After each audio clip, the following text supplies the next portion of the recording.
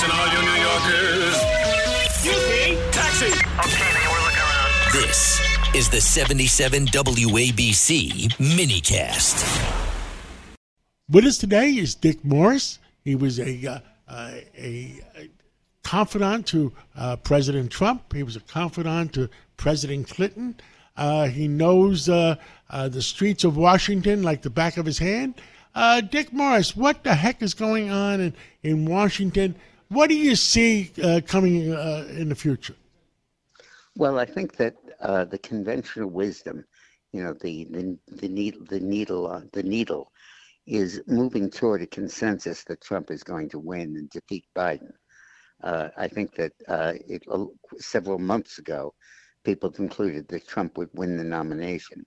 But now I think they're increasingly concluding that he's ahead in winning the election. And the issue is what the Democrats are going to do about it. It's pretty clear at this point that their strategy of throwing criminal cases at Trump is not working and it's not likely to stop him. All the indictments have done is raise his support level. And I don't think more indictments or even convictions are going to change that.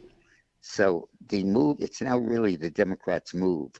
As things stand now, Trump is going to win the nomination handily and go into the election with a significant lead. And the question is, what do the Democrats do in response to that?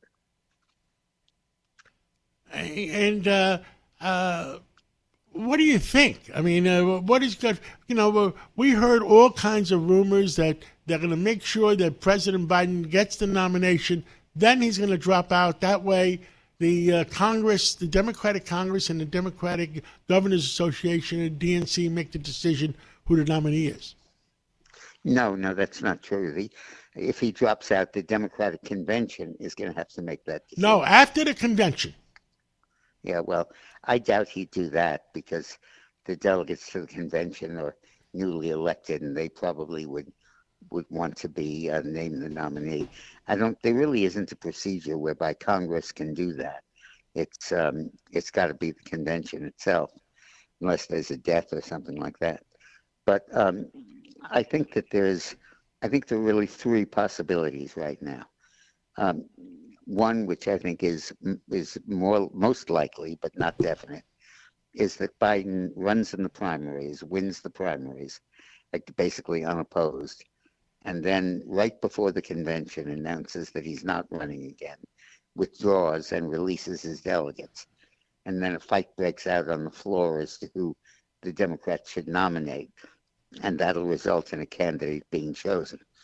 I think the second most likely one is that Biden is defeated in some of the early primaries by Dean Phillips, the Democrat running against him, who's got a very ingenious platform. He's running and saying, look, I like Joe Biden. I think he's been a very good president, but he can't serve a second term. He obviously is incapable of that.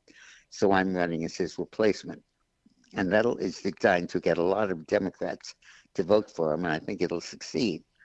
Also, Dean Phillips Biden is not on the ballot in New Hampshire, the first primary.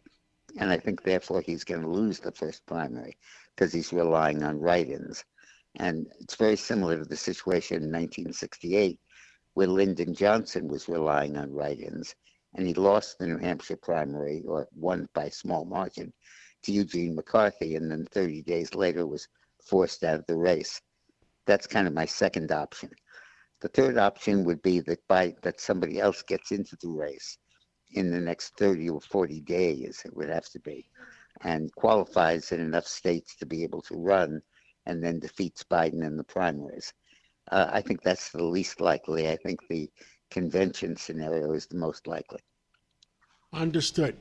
What else is going on in the political world? Well, the big thing is the war in Israel.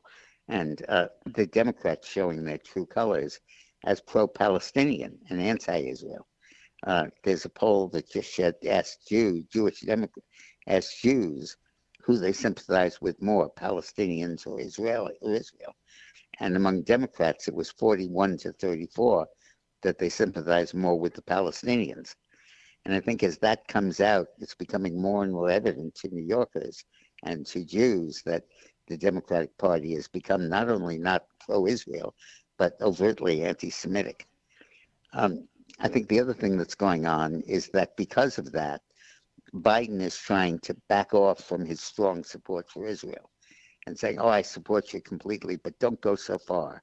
Don't kill as many people as you are. Don't be ruthless to the Palestinians. Pause in your fighting. Let there be negotiations. Let there be a ceasefire. And this has been the strategy of the U.S. government in the Middle East ever since 1947. They usually support Israel at the start of every war, and then they say, oh, we want a ceasefire, we want negotiations. And just when Israel begins to get the upper hand, they call for a ceasefire and the end of the war. But Netanyahu isn't buying it this time. He's saying, I'm going to pursue this until it's over, until Hamas is extinguished and all the Hamas leaders are dead. And if that takes months, it's going to take months. And in terms of getting the hostages back, I'll let there be pauses for negotiation and repatriation, but I'm not going to stop the fighting. I'm not going to let up the pressure, and I'm not going to let up the blockade. And I think that's probably going to be dominating the next couple of months.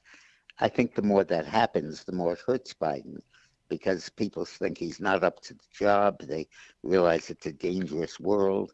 And when they look at this decrepit octogenarian leading the country, they say to themselves, how can we possibly have a guy like that as our leader? Understood.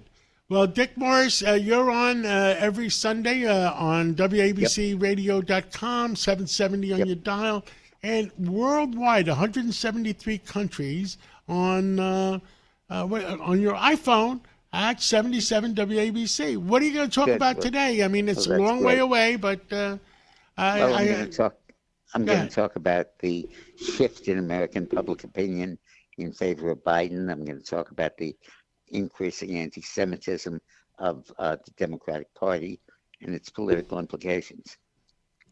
Understood. Look forward to listening to you, and enjoy the rest of the weekend. Thank you, Kat. Bye-bye.